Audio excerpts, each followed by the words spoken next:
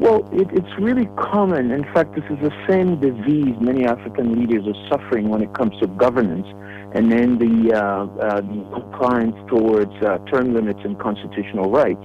They're not doing it for some reason.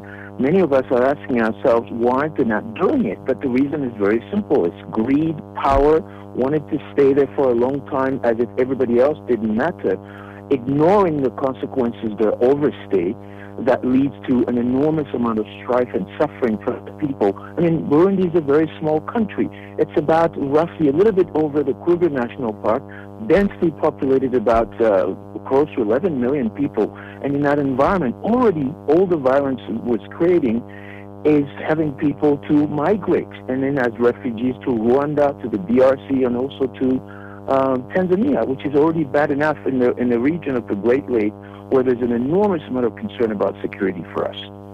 Now,